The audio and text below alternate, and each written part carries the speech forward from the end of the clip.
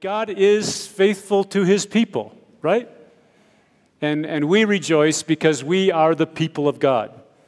The people of God called out from the world and chosen by the Father, redeemed by the Son, being transformed by the Spirit, and journeying together to that great day when the reign of Christ will fill the earth. It is good to be together. I trust you have come with a real sense of anticipation in meeting with God and meeting with his people and in looking at his word together. But before we open that word, we're going to ask God to grab hold of our attention and our hearts and mold us into the likeness of his Son. So you join me in prayer. Indeed, Father, we are delighted to be here as your people. And we acknowledge that you are faithful to your people. And it is because of that that we know we can come to you this morning as needy people, needing your presence with us. We come from all over the world, from different language groups, ethnic groups, from different concerns, and yet we are united by your Spirit to gather around the throne of our Lord Jesus and to submit ourselves to you once again. We acknowledge that you are indeed our God, and there is none like you. We thank you that though we may not know each other's names in every case, we do not know a lot of each other's history, and yet we know that you have opened our eyes to the truth of the gospel, that you have forgiven us of our sins. You have given us your Spirit as a deposit guaranteeing our inheritance, and you are indeed taking us to that great day in the future when the reign of Christ will fill the earth. Father, we come, some of us, actually quite burdened by issues in our lives, whether those be physical issues of health, emotional, spiritual issues. We have concerns with people, perhaps in our families here, and for some of us, families that are far away. And Lord, we want to entrust these concerns to you. We know that you are the God who can heal. You are also the God who can give grace so that we might persevere through the midst of difficulties. So that whether you heal or whether you sustain, Lord, we desire that you be glorified and that your reputation be amplified in our lives. We thank you for your word. How good it is to know that the God of the universe, the God of all the ages, has revealed himself in pages of Scripture. And so we recognize, our Father, that as we open your word, we are not simply looking at some good advice. We are not simply looking at something like a newspaper or good counseling. But we are looking to the very inspired word of God. And so we ask that as we open the Scripture, that you would cause our hearts to be submissive. Encourage us where we need encouragement. Bring conviction where we need conviction. And we will walk from this place knowing that we have met with God. So bless us, I pray, for Jesus' sake. Amen. Today's news reads like a terrible thunderstorm. Thunder, lightning, tons of rain coming over us. We are overwhelmed by news. It seems to be mostly bad news. It is evil that we read about and hear about over and over again. It's almost enough to make you turn your phone off. I don't want to hear any more about the evil. And when we are in this kind of storm of evil today, it is very hard to know what to think about the future. People have so many different ideas about what the future holds. Maybe it'd be good for us to just have a cup of coffee and talk about it. Or perhaps we can just listen in on a conversation of three friends who are enjoying a cup of coffee and thinking about the news of the day and what it means about the future. Did you guys see yesterday's article from the Eurasian Times? It says here that Russia and China are developing these kind of amazing missiles. They can travel 1,500 kilometers and destroy a U.S. aircraft carrier. Oh, I didn't read the article, but I believe China has missiles with range of 4,000 kilometers. Yeah, I think that they're concerned that the United States has 12 aircraft carriers, all of them have nuclear capability. Well, this article also says that North Korea and Iraq have been testing missiles that can carry nuclear weapons. I'm convinced the next war is going to destroy all of us. Someone's going to get nervous, push the button, and then Armageddon, and bam, we're all gone. You know what? I don't think so. You know, our technology is getting so good, we may be able to stop it before all those things starts. And we'll be able to deal with all those things, and human beings will learn to get along with each other in the future. I doubt it.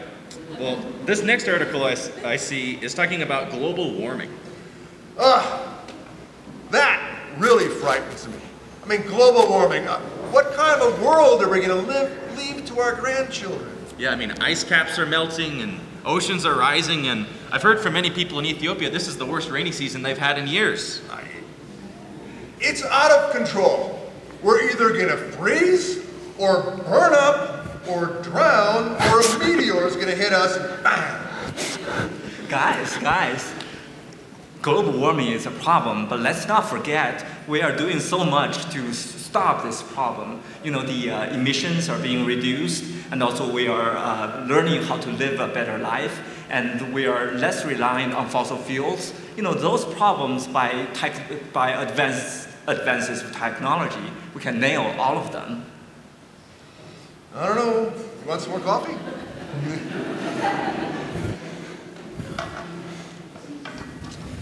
Well, you know, I'm also seeing all these articles coming from the US talking about how there just seems to be so much hatred, so much conflict and tension over gun control and abortion and gay rights and racial issues, and there's just violence everywhere. Again, it makes me just sad.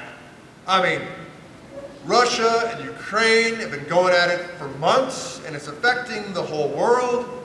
There's war in Ethiopia, and not to mention Israel has been fighting the Arabs for, as long as I can remember. Wars will never cease. Yeah, it just seems like all over the world, every country has pockets of hatred. Yeah, but guys, people will learn to love each other one day. You know, education will be available all over the world, and they will learn to get along with each other. And you know, the problems we see, they will get solved. And I really think some great world leader will rise up and, you know, solve all these problems for us. They will end all of the conflicts, and they will bring us peace. You know, we'll find a great leader, and he will bring us peace and harmony in the end. I don't see much hope in that. Yeah, it'd be nice, but I don't know. Hey, wait a second. You see on that TV over there, is that a preacher? Wait, yes, it seems like he's talking about the future. Bob, can you turn that up? Yeah, it seems like he's saying he thinks Jesus is going to come back and fix everything? Oh my goodness, he's crazy. Guys, I really don't think God will just suddenly solve all these problems that is ours. It's our responsibility. Yeah, I'm turning this guy off. You just, nothing but false hope. Well, thank you, Bob. This has been wonderful. Yes, yes. Thank you very much.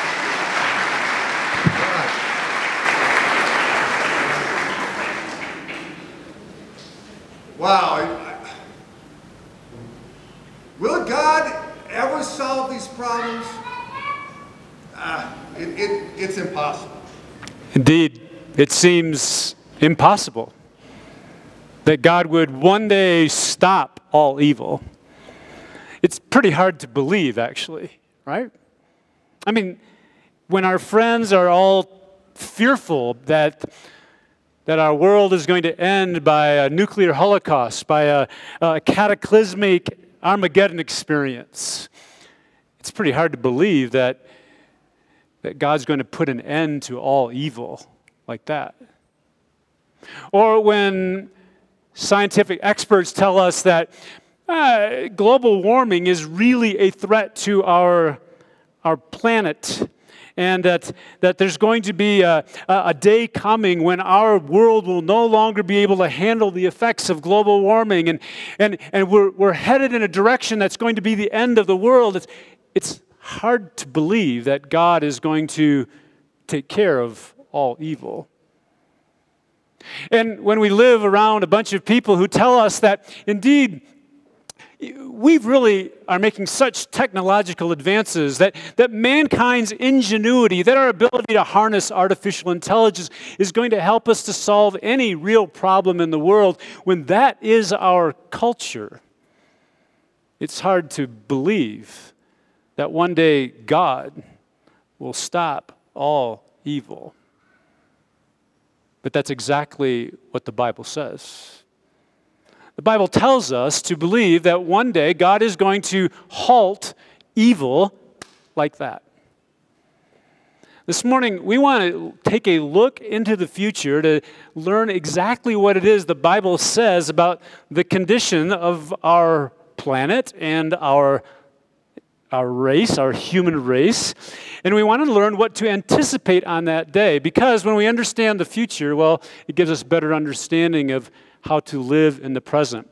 So what we're going to do is look at, first of all, the future for God's enemies, and then the future for God's people, and then step back and say, well, how does that affect our present?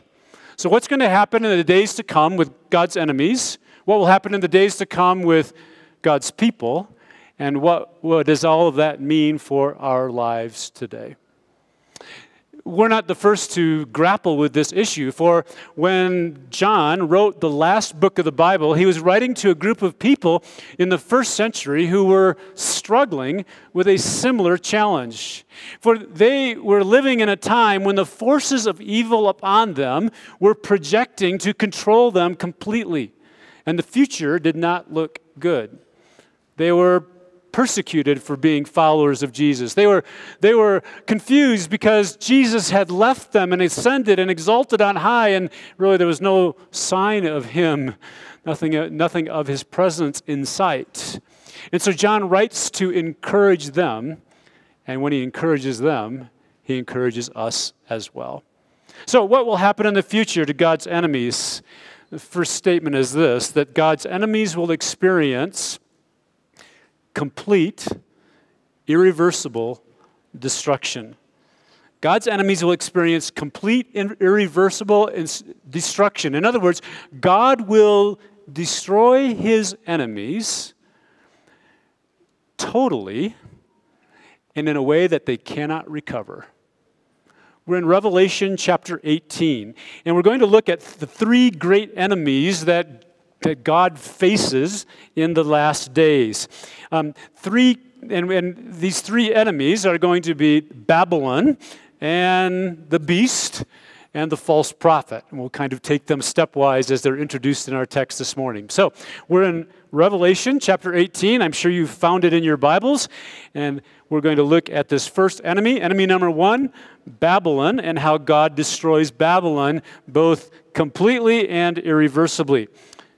Revelation chapter 18, verse 21. Then a mighty angel picked up a boulder the size of a millstone and threw it in the sea. An object lesson. And said, with such violence, the great city of Babylon will be thrown down, never to be found again. Stop there for just a second as the author introduces this idea that the great city Babylon, one of the great enemies of God, is going to be destroyed in the future. Now, let's ask a few questions about this Babylon. We want to find out, first of all, when is this going to happen? And then who is this Babylon? And then what are the results? Okay, so when is this happening? We're kind of at the very end of the Bible. You probably noticed, right? We're in chapter 18 out of 22 chapters, the last few chapters of the Bible. And what John is describing is a picture in the future. So just to get our kind of bearings, we know that Jesus was on the earth, and of course he lived, and then he died, and he rose again, and he was exalted on high. And then as he sent his Spirit, we looked at that last week in Acts chapter 2, he ushered in the church age, which is, of course, our present age. We don't know how long this age will be, but the Bible tells us this age is going to come to an end, I believe next with the removal of the church, an event called the rapture. And that will begin a 7-year period that is called the tribulation, a time of great trouble on the earth, especially for Israel, but all of God's people who are present for the tribulation. And then at the very end of the tribulation, this is what happens. We're at the climax of this 7-year period where God is going to remove evil from the earth. And the first of his enemies is this enemy called Babylon. So who or what is Babylon?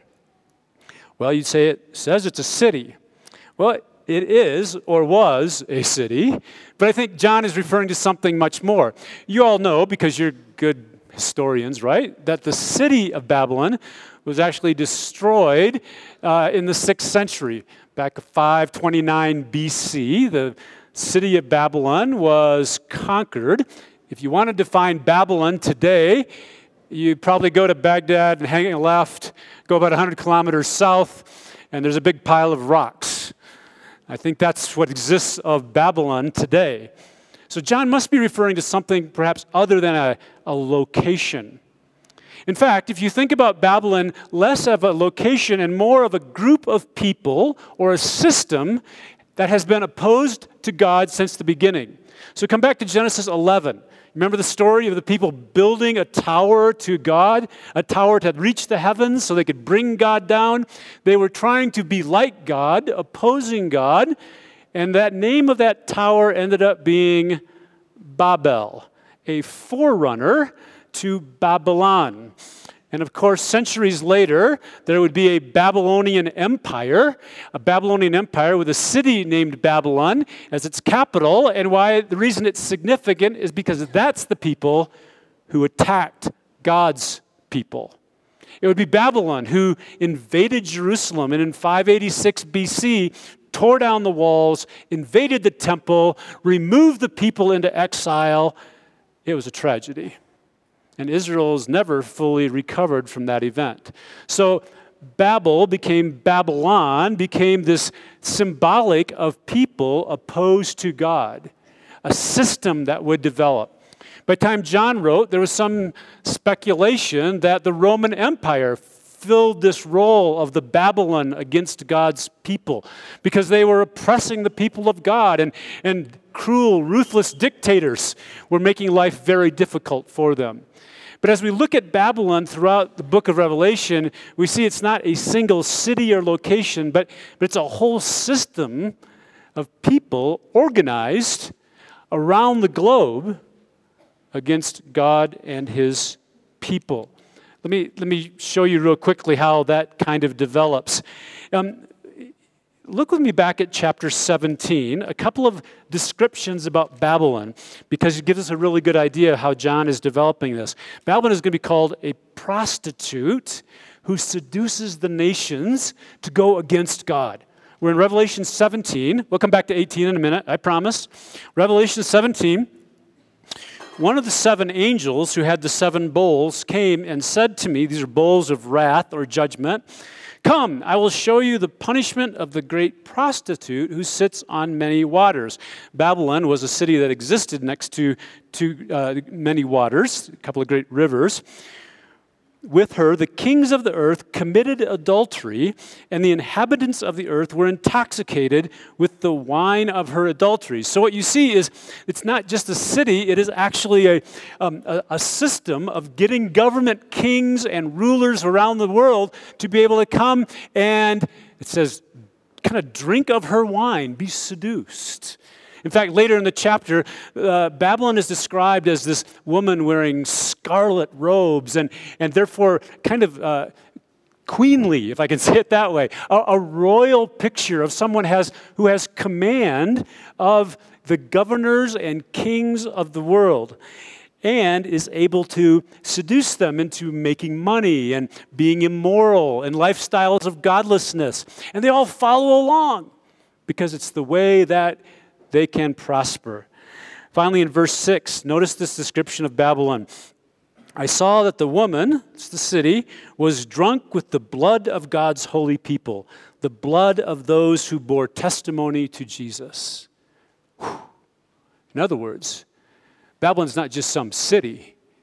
Babylon is a force that kills the people of God. And pictured here in a rather grotesque picture of a prostitute who's drunk on the blood of God's people. It's a hideous picture of a world system intensified in the last days against God and against his people.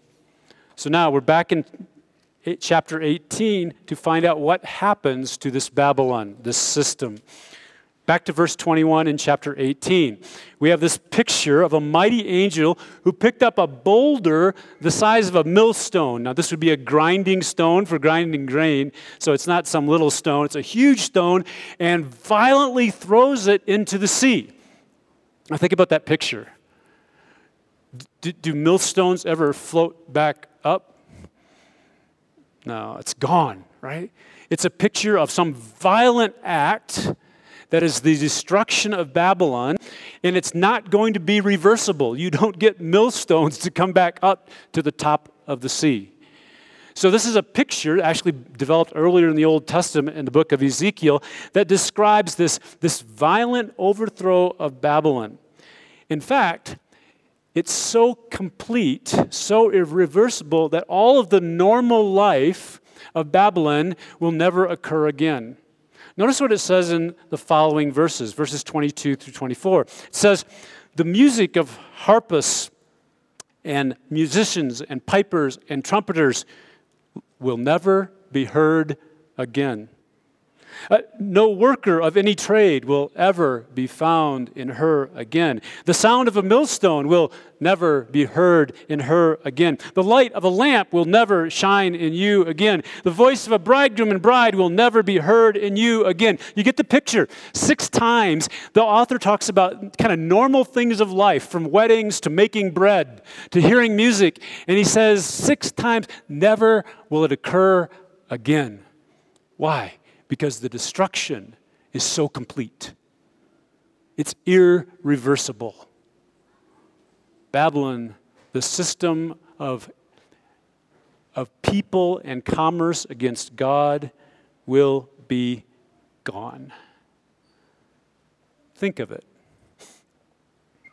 Our world is in the grasp of systems of evil, systemic evil. It has all kinds of tentacles.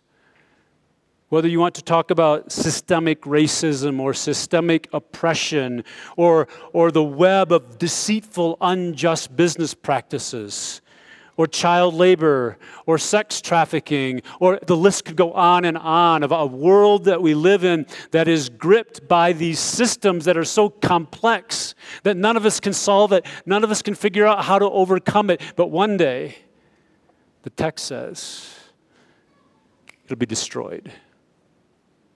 Amazing. Never to recur again. Complete, irreversible destruction. That's enemy number 1. But enemies number 2 and 3 are also spoken of here in John's work as he talks about the defeat of evil. So John is going to tell us that the beast and the false prophet also are going to be completely and irreversibly destroyed. Look with me at chapter 19. And we are going to skip down a few verses to verse 11, where we see that the leaders of God's enemies, the beast and the false prophet, are going to be destroyed. But first, we're going to look at the destroyer. We're going to see Jesus, in the first paragraph, coming as the conquering warrior. Now, let me warn you, this is a picture of Jesus you may not be familiar with, because he doesn't come as a teacher in the temple. He doesn't come as a sacrificial lamb to die on a cross. He doesn't come as a healer to raise the dead and heal the sick. No, when he comes this time, it's as a conquering warrior. Look at the description in verses 11 through 16. Revelation chapter 19, verse 11 reads this way. I saw heaven standing open, and there before me was a white horse whose rider is called Faithful and True. With justice he judges and wages war. His eyes are like blazing fire, and on his head are many crowns. He has a name written on him that no one knows but he himself.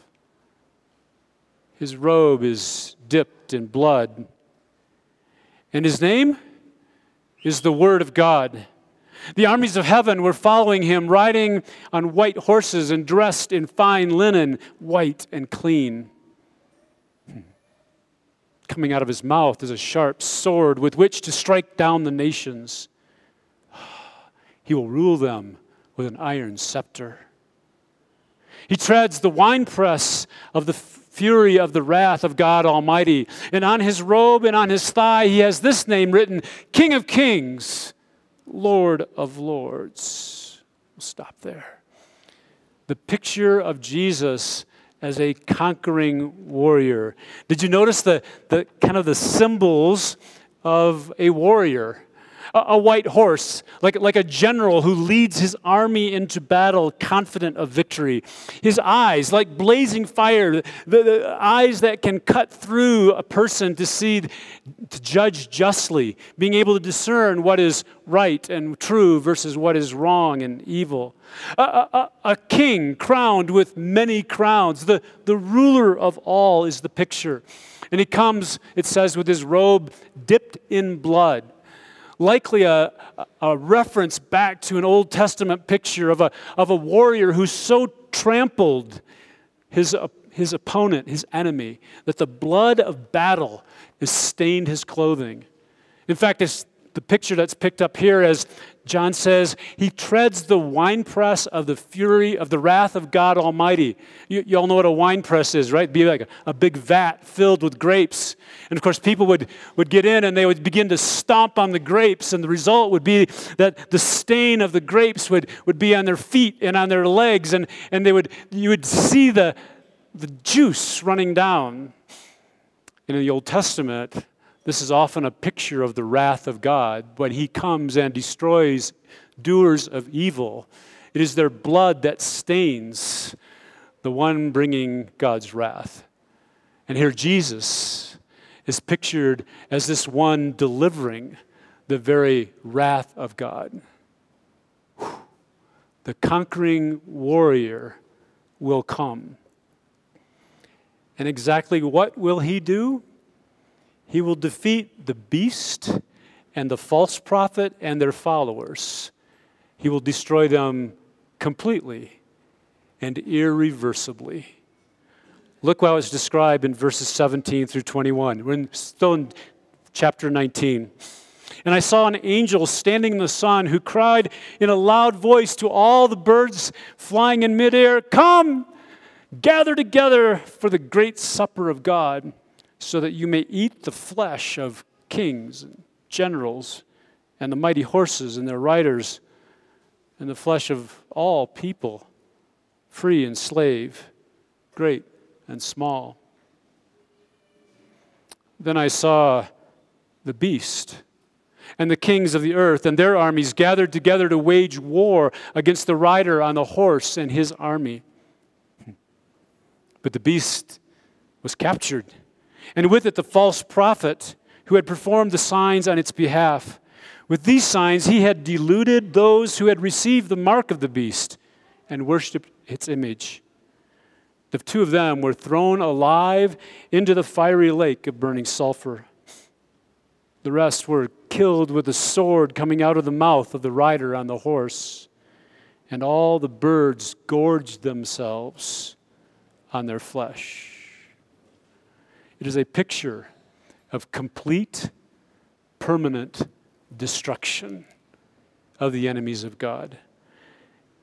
destruction that is so complete that it's described as a gibsha. But not the kind of gibsha you want to go to, right? A feast that would occur because the angels have invited the vultures of the air to come and dine on the flesh of the kings and soldiers that had followed the beast and the false prophet. Now, some of you are new to Ethiopia, perhaps. And if you're like me, you come from a country where you've probably never seen a vulture. But I can tell you confidently, Ethiopia has lots of vultures. We used to watch them as, standing in the field. And when the vultures came, you knew that something had died. Because they'll circle around and get tighter in their circle and closer and lower, and then they land and they start pecking away at the carcass of a hyena or a dead donkey. And this is the picture that's given here, that it'll be thousands perhaps of birds like this coming to eat the flesh of those who have fallen at the word of the Lord Jesus. Complete destruction, comprehensive, great and small, slave and free, all will be slaughtered. But who is this beast and this false prophet? Let's take a moment and just make sure we understand who's being talked about here. In a nutshell, the beast is the personification of the greatest evil power upon the earth. If we go back to chapter 13, we won't take time now. You can read about this afternoon after lunch. Go back to Revelation 13, and you'll find that there's a beast that comes out of the sea. And he's actually described as the one who's going to be an imposter who looks like Jesus and will follow people, get people to follow him as a false Messiah. In fact, he's elsewhere called in the scripture the Antichrist. Great powers of deception, great powers to bring the world together in unity of religion, in wonderful commerce, probably an ability to establish the world in a picture of success like they've never had before. It'll be a great day for the earth, except it's all motivated by a Satan-inspired person who is cool and clever and creative and working against God and against his people. That is the beast. But he doesn't work alone because he has a right-hand man. He has an assistant. That assistant is called the beast from the earth. Also in Revelation 13, he's described as someone who can work signs and wonders and miracles. And his role is to point everyone to the beast. And basically he says, look, I'll make sure that you worship the beast and the dragon who put up the beast, because the false prophet is the enforcer of the mark of the beast, which seems to indicate that no one would be able to be involved in commercial activity. You can't buy or sell or be really involved in life unless you worship the beast and the dragon who put the beast into power. So this false prophet is a powerful individual who comes to enforce all that the beast has stood for and is trying to do. And they work with Babylon.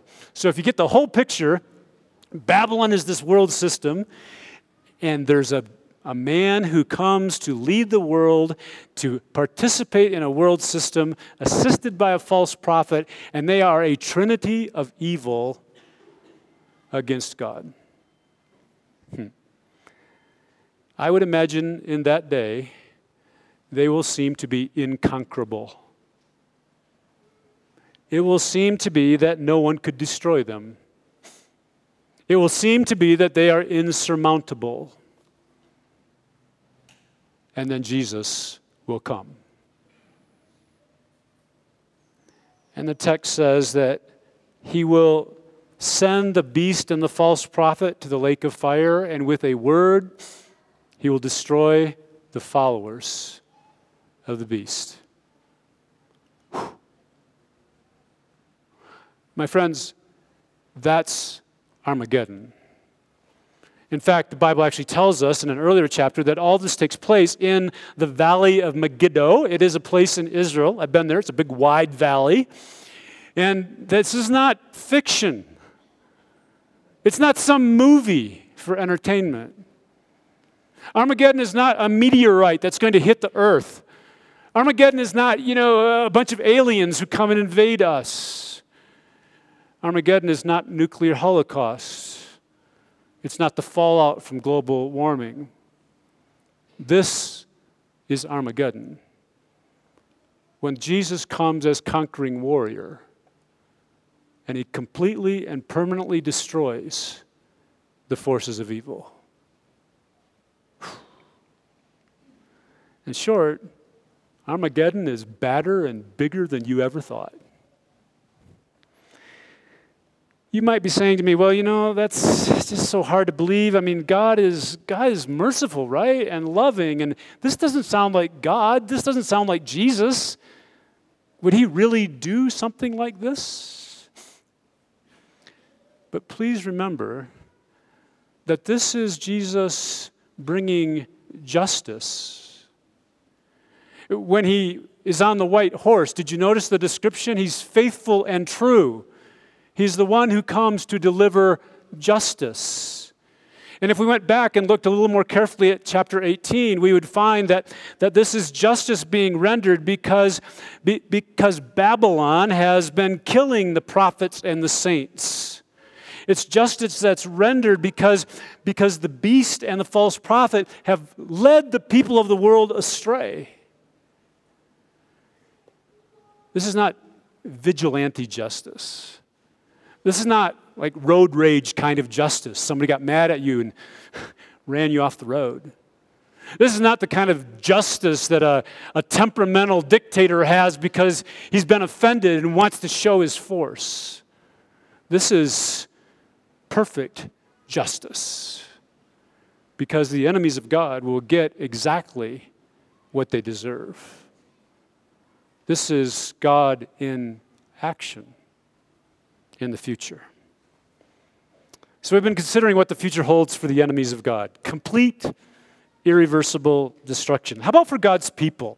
What does the future hold for God's people? Well, it will be very brief, but let me tell you, it's all about a celebration. The people of God are going to celebrate the arrival of God's rule and an intimate relationship with Christ. The people of God will celebrate the arrival of God's rule. He reigns. And an intimate relationship with Christ. Let me show you. Chapter 19, we skipped a few verses, but we're going to go back to them now. Verses 1 through 6 initially. Notice the celebration in heaven that will spill over to earth because of the beginning of Christ's reign. Chapter 19, verse 1.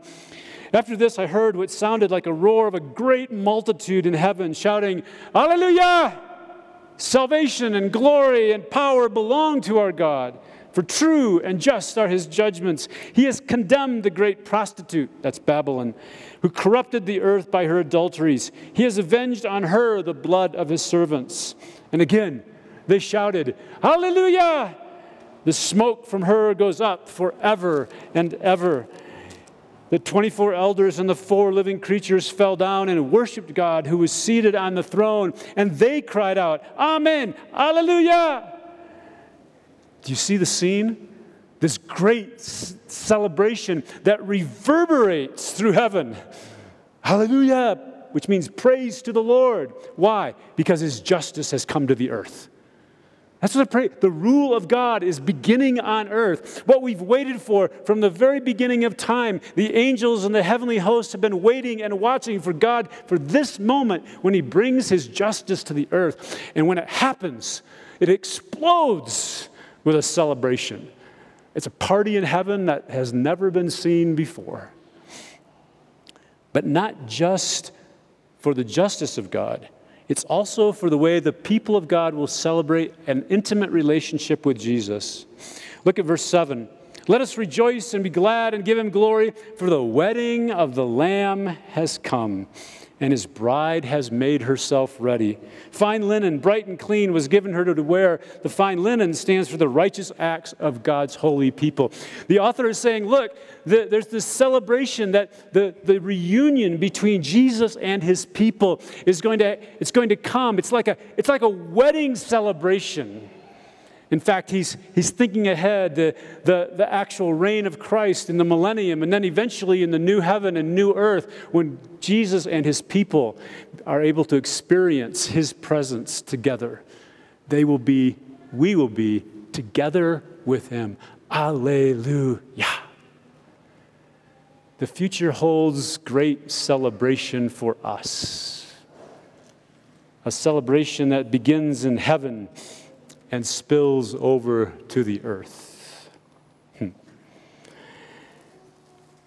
I can only imagine the thrill of hearing the heavens shake with Alleluia.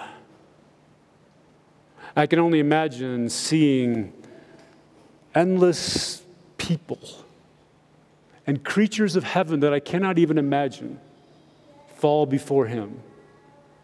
Hallelujah. My friends, our future has this ahead of us. The enemies of God will be completely and irreversibly destroyed, but the people of God will celebrate. Celebrate his justice, his rule on the earth. We will celebrate our reunion with Christ in the closest way possible. Well, that's all in the future, right? God's enemies are completely and permanently destroyed. We get to celebrate the justice of God and the beginning of God's reign and the closeness with Christ. That's all in the future. But how does that affect our lives today? May I suggest to you that what John is calling us to is to persevere today in our loyalty to that Jesus.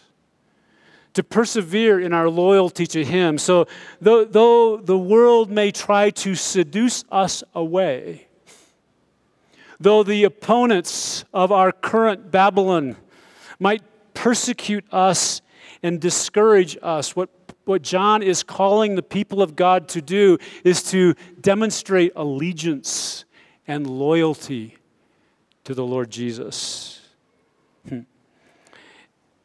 Our age certainly has its Babylon forces opposing God, pulling people away from God.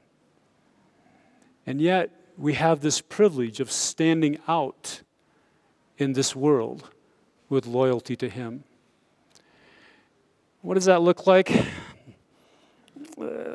Two short suggestions. I think, first of all, to show our loyalty to Christ, we live lives of non-conformity to the Babylon of our day. We live lives not going along with the pursuit of wealth and self-indulgence, and not going along with the pursuit of self-fulfillment and status seeking. For those are the pulls of an evil system that would seduce us away from God. So we don't keep checking our bank balances to see if we're making it in the world. We see how much we can give away. We don't live for a bigger castle. We live in allegiance to him. We are not conforming to the pulls of this life.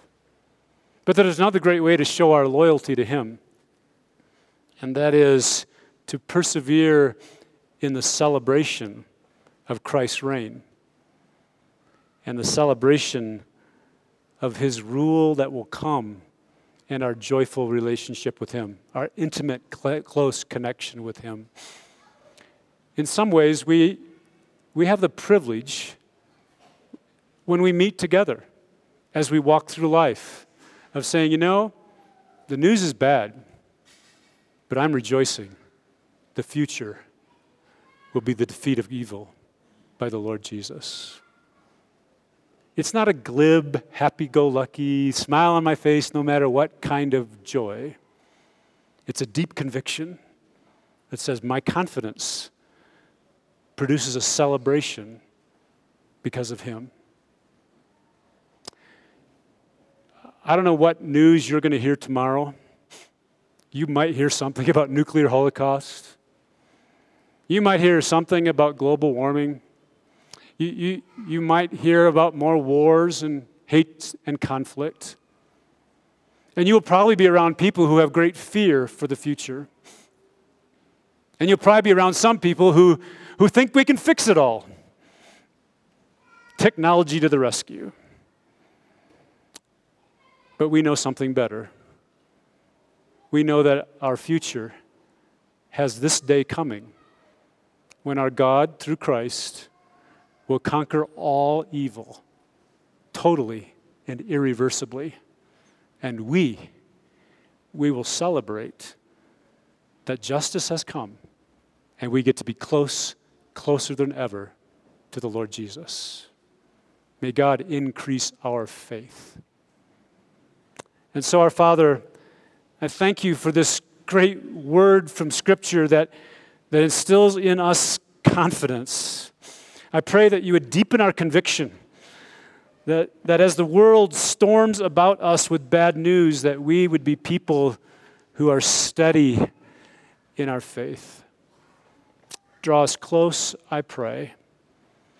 And Lord, if there be some, even in this room today, who are not loyal to you, some who would be swept away in such judgment, Lord, would you, on this day, open their eyes to the truth of the gospel, draw them to yourself, and may this be a day when they begin their celebration of a good future with you. It is indeed in the name of Jesus and by the power of his Spirit that we ask these things. Amen.